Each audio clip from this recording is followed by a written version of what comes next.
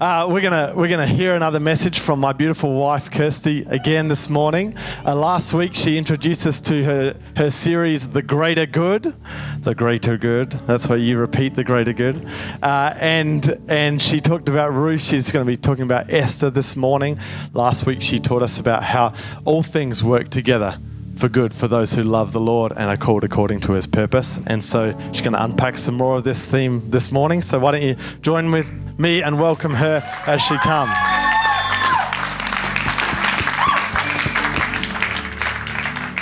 Thank you. You guys may be seated. You guys as well. Weren't they fantastic this morning?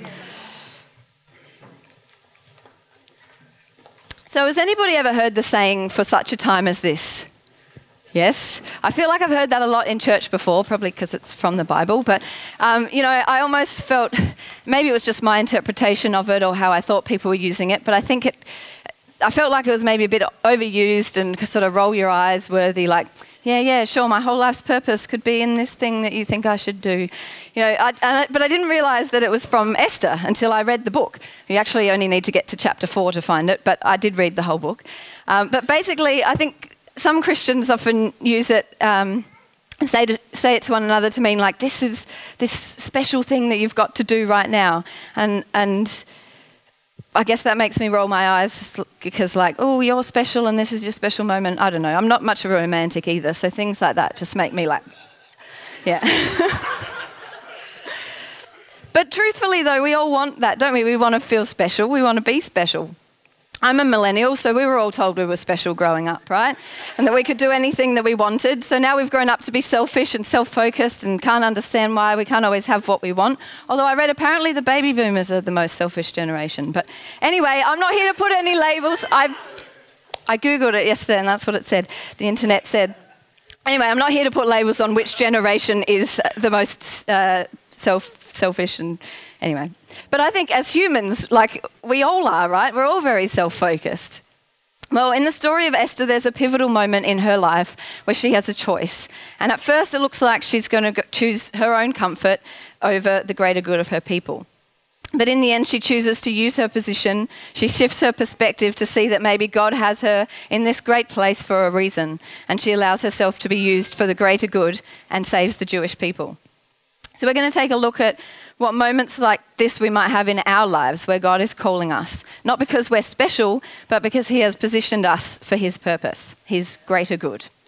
So last week, as Brendan said, we began our series on the greater good, and we looked at the book of Ruth, which is one of 2 books in the Bible named after women. The second book in the Bible named after a woman is our story this week of Esther. It's an interesting book, mainly because it never mentions God. But I think that's actually part of its brilliance in that, we touched on this last week because the book of Ruth doesn't mention God a lot. But sometimes it seems like God isn't present. He's not doing anything. But actually he's working silently in the background for the greater good. So what's the greater good? We're talking about God's greater good, his plan that he's been working out through mankind throughout history, his plan to redeem us, to save us, to restore us to him in relationship, to to look after his people, to bring his plans to bring the kingdom of heaven here to earth. So Jesus was a big part of this plan, and we learnt last week that this tragedy to triumph story of Ruth was actually part of the plan to bring Jesus into the world. We saw how Ruth and Naomi went through some tough times, but things just so happened to work out, and God brought about redemption for their family. And then their family led to a future king in King David. And further down the track, it led to Jesus, our Redeemer. So when we're just bogged down in the details of life, the hard times, the mundane things, it's hard to see the context of how it fits into a much bigger story. That's what the book of Ruth was a good example of. But we looked at trusting God in our trials. We looked at trusting him when we can't see him at work, but trust that he has a plan for our life and a plan for his greater good. So this week, through exploring Esther's story, we're going to learn more about how we can also be part of God's plan for the greater good. There's a lot of similarities between these 2 stories, but there are actually a lot of differences as well. Things are kind of flipped. So Ruth is a non-Jew who comes to a Jewish country and marries a Hebrew farmer. Esther is a Jew living in a non-Jewish country and marries a pagan Gentile king. Ruth and Naomi go through some tough times. People die, they're left poor, and through that we see God work out his plans silently. Esther is made queen. She lives in a palace. She's rich, and God works out his plans silently. God can turn around our bad times, and he can use our good times. Let me give you a basic rundown of this story of Esther. But before we do, let's just pray. Lord, thank you for this message you've given me today.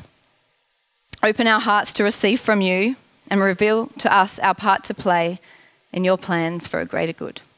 Amen. So, Book of Esther. Starts off, King Xerxes is having a 6-month-long banquet. Sounds pretty awesome. And his wife, Queen Vashti, is having a banquet of her own with the women at the same time. He wants to show her off to all the guys, so he demands that she come to his party, and she refuses. So basically, he sends her away and says he needs a new wife. He holds basically a beauty pageant to find a new wife. So all these young women in the country come and he's going to choose a new wife. Then we're introduced to our main characters, Esther and Mordecai, who are cousins, but he's actually raised her since her parents died. Esther hides the fact that she's a Jew, and she enters this beauty pageant, and she wins, and Xerxes makes her his wife and queen. While this is happening, Mordecai just so happens to overhear a plot to kill the king. So he lets Esther know, she lets the king know, and Mordecai gets credit for saving the king's life. Then we meet Haman. He's the bad guy. The king has basically made him like a prime minister of the land, and he says that everybody should bow down before him. Mordecai refuses to bow down to Haman, which makes Haman very angry. He convinces the king to make a decree that all the Jews, to kill all the Jews, because Mordecai is a Jew. And so they set a date for total annihilation of the Jewish people. Mordecai says to Esther that she can use her position as queen to reveal to the king that she is Jewish and ask him not to allow the Jews to be killed. Esther wants to help, but for her to go to Xerxes, she actually faces death because no one's supposed to go to the king without being summoned. If she goes to him and he doesn't hold out his scepter for her, allowing her to come to him, then she can be killed. She will be killed. But to cut a long story short, she goes to him, he holds out the scepter, he tells her he will give her whatever she requests. Phew. She asks that he and Haman come to dinner, and she'll present her request then. They come to dinner, she asks them again to come to dinner the next night, and then she'll let them know what it is she wants. That night the king can't sleep and asks someone to read him a story. Oh, that's sweet. But the story they read just so happens to be the one about the time that Mordecai saved the king's life when he overheard the plot to kill him. So then there's this glorious moment where Haman is asked by the king, what do you think I should do to honour somebody who really deserves it? Haman thinks he means him. So he suggests a big parade of honour, and then he's really angry when he finds out it's Mordecai that the king wanted to honour.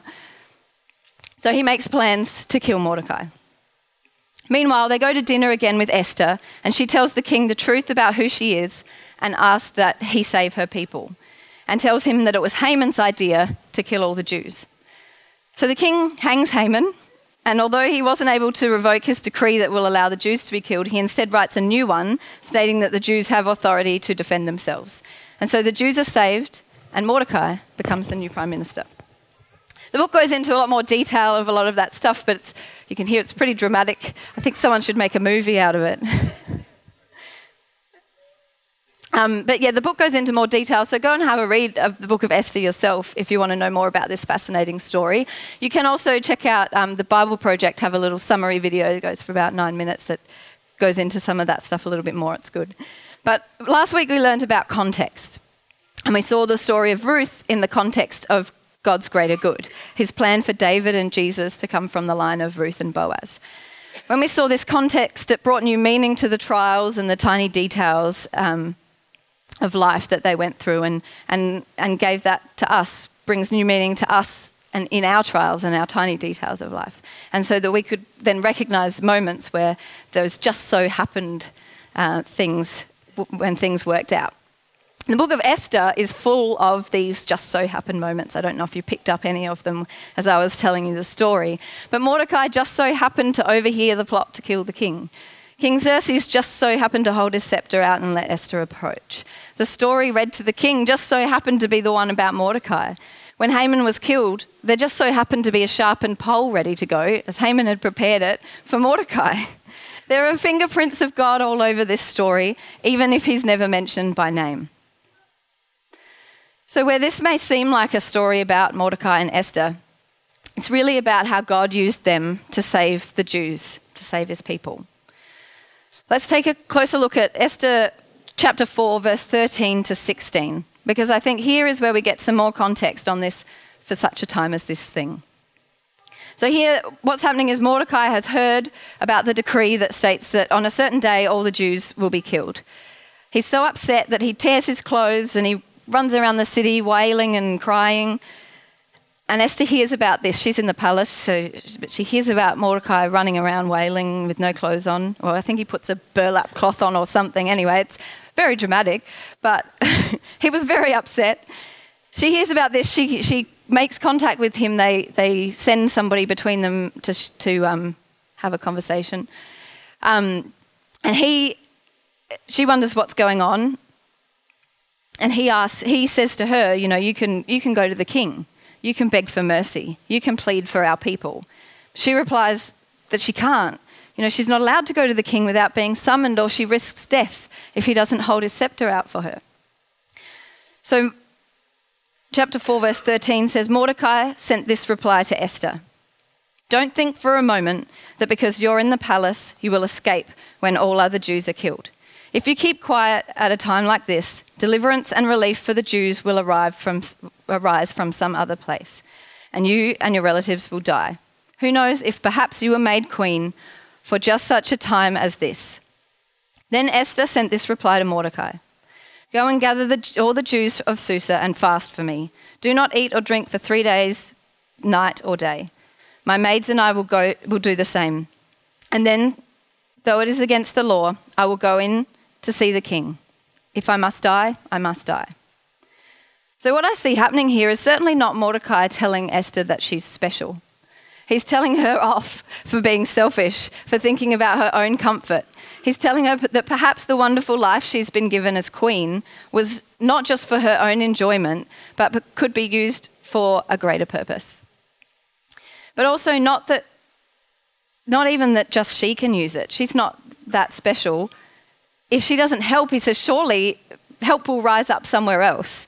Mordecai's calling her to step out and use her position and consider it an honour at the risk of her life. That's the for such a time as this challenge that he's calling her to accept.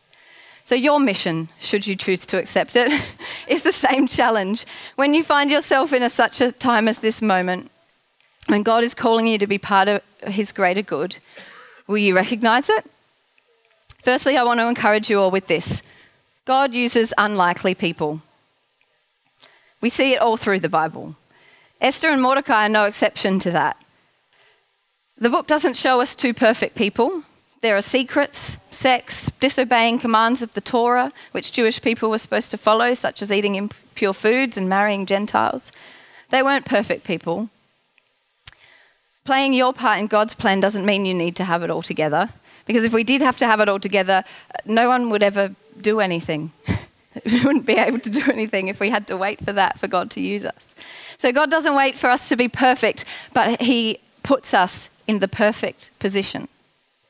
Esther was positioned in the palace, favoured by the king, made queen, and Mordecai asked her to use her position.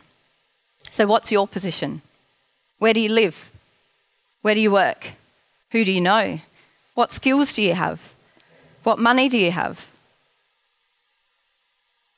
Did someone out there just say, I have a very particular set of skills? No? That's what I think of when I said that. I thought somebody out there was going, I have a very particular set of skills. From Taken, if anybody doesn't know what I'm talking about. So what have you got? Do you have a particular set of skills? What have you got that maybe you're afraid of losing, but you maybe could be putting it ahead of God's plans? What could you be looking at going, yeah, but that's good for me to keep. That's good for me to enjoy. That's a skill that I could use for my plans. Maybe God has given you those skills, those resources, put you in that position to use you for his greater good. We're not being told we're special. We're being called out to a higher purpose. A few weeks ago, as you know, Brendan and I finished up leading in youth ministry. It's really funny, I think, that we were brought up here today because I wanted to share a bit of that story with you. So as you heard, we've been in youth leadership for, we can't even remember how many years ago it started, so we're going with 12. But when we were doing that, we all sort of, the youth we had, the people around us, we all sort of grew up and we became young adults. So it's kind of been an on and off youth ministry thing. We were doing youth that led into young adults. Then there was some more young, it was mostly guys at the time. So Brendan then started doing a bit of casual hanging out, doing some things with the youth boys and some of the younger boys that were almost ready to be in youth. And then as we got a good group together and they were the right age, Brendan started doing youth ministry with the boys. But there weren't any girls around. There were younger ones that were going to grow up, or there were people that we wanted to reach out to. But I had my Friday nights free, and Brendan was doing youth ministry. And I thought, when there are girls, does that mean that that's me that has to do it? And eventually, that did happen. And to be honest with you, I didn't really want to do it. But it and now the youth over here are offended. It's not, I'd done youth leadership before. Brendan was running it with the boys. I was the natural fit. I was in the perfect position, but I wasn't that keen. And it honestly is nothing personal to these girls. As I said, I had Friday nights free. I was doing other things in church. I wasn't sitting waiting for this opportunity, but I was perfectly positioned for it. I wasn't special. I was given an opportunity to step out for the greater good. And what a wonderful thing it was.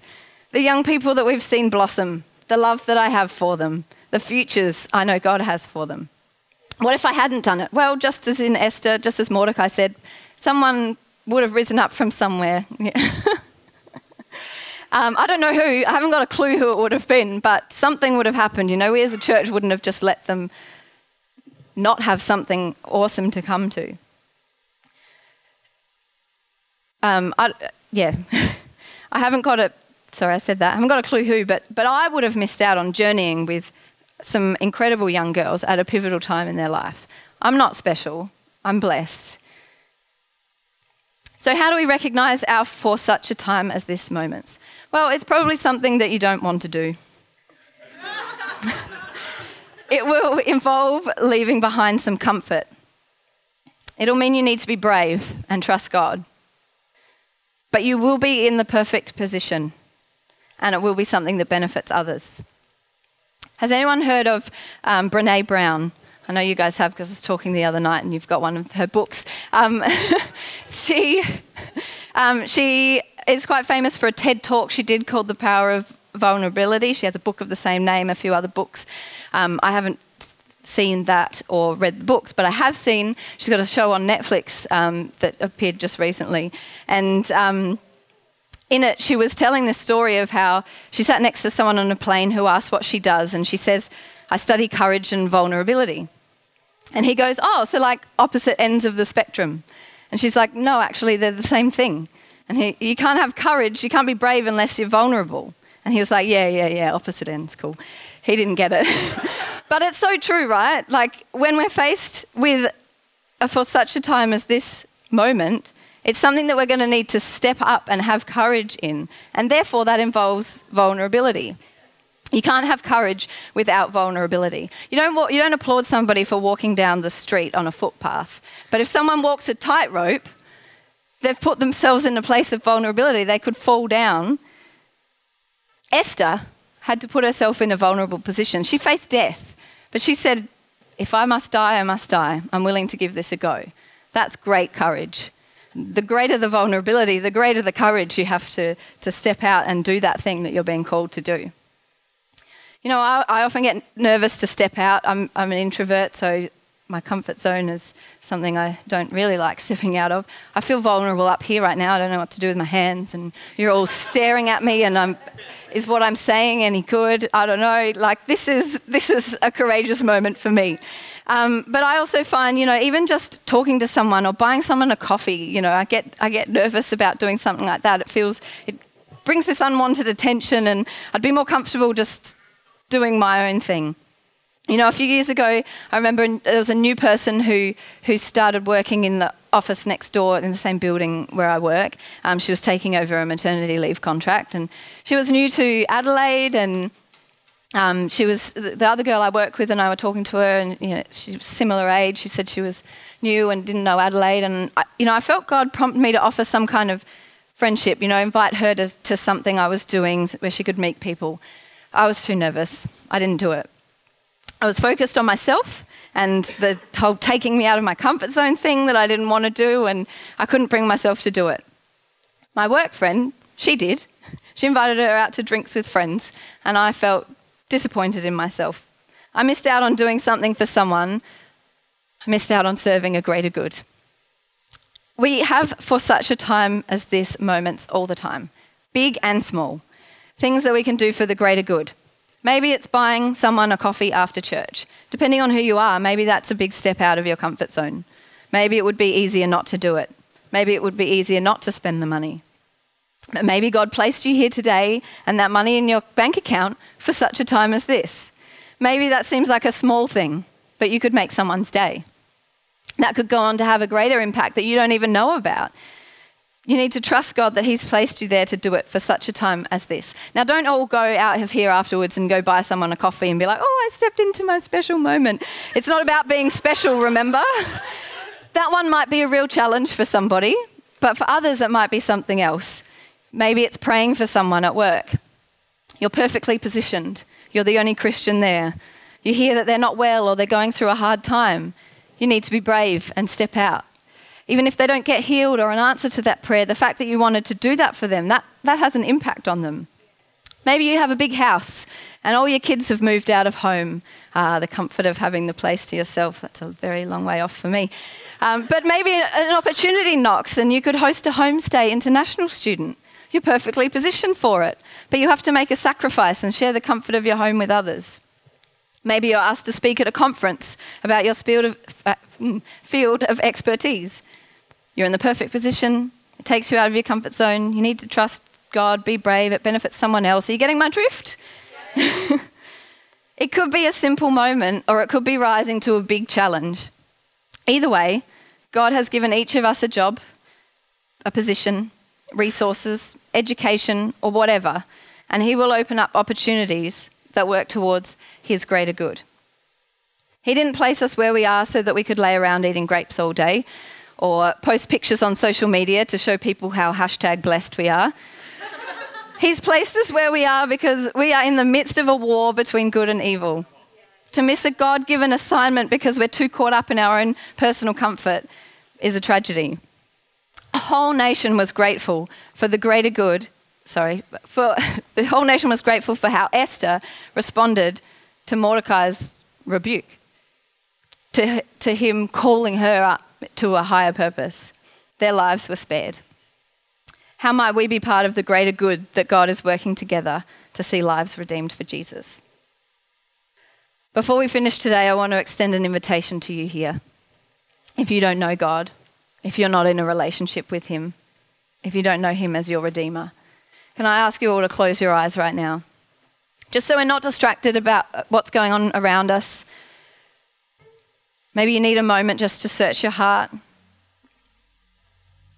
just to decide today that you want to make a decision to be part of God's plan, God's greater good. If you've never made a decision to believe in Jesus and to ask him into your heart before, maybe you have done it before, maybe it was some time ago and you feel you've walked away from him, that you haven't been in a relationship with him, then what I want to do is give you an opportunity in just a moment. What I'll do is I'll ask you to raise your hand and acknowledge that that's you, so that I know there's someone here or people here that we can pray for. Then together what we'll do as a whole church, we'll stand, we'll pray together. And if you do pray that for the first time or as a recommitment, then we want to support you in that decision, and someone will come and speak to you afterwards, or you can let somebody know and we can help you on that journey. So if that is something you want to do today, I invite you right now just to raise your hand.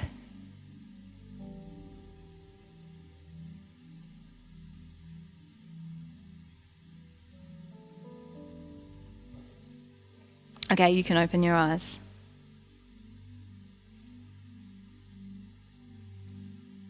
I thought it was awesome what George just said before about soaking, and we spent some time soaking.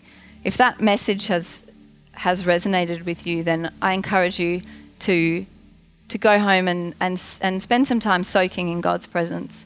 If you know that you need to put yourself in a vulnerable position to step up and be courageous. If you, maybe this has helped you recognize some moments you've had before, and that was for such a time as this thing. Or maybe it's helping you prepare for something that might happen in the future. But some of you might really feel like you're right at that moment right now. Something's going on that you know is something God's calling you to. So if that is you, take a moment to be in God's presence, to allow him to shift your perspective, to allow him to build that courage in you to step out. So I just want to encourage us one last time. Where we're positioned, what we do have or what we can do, it may be for a time that God has called us to. Let's not back down or shy away because we're worried about what might happen to us. Let's step up to the call and be part of God's greater good.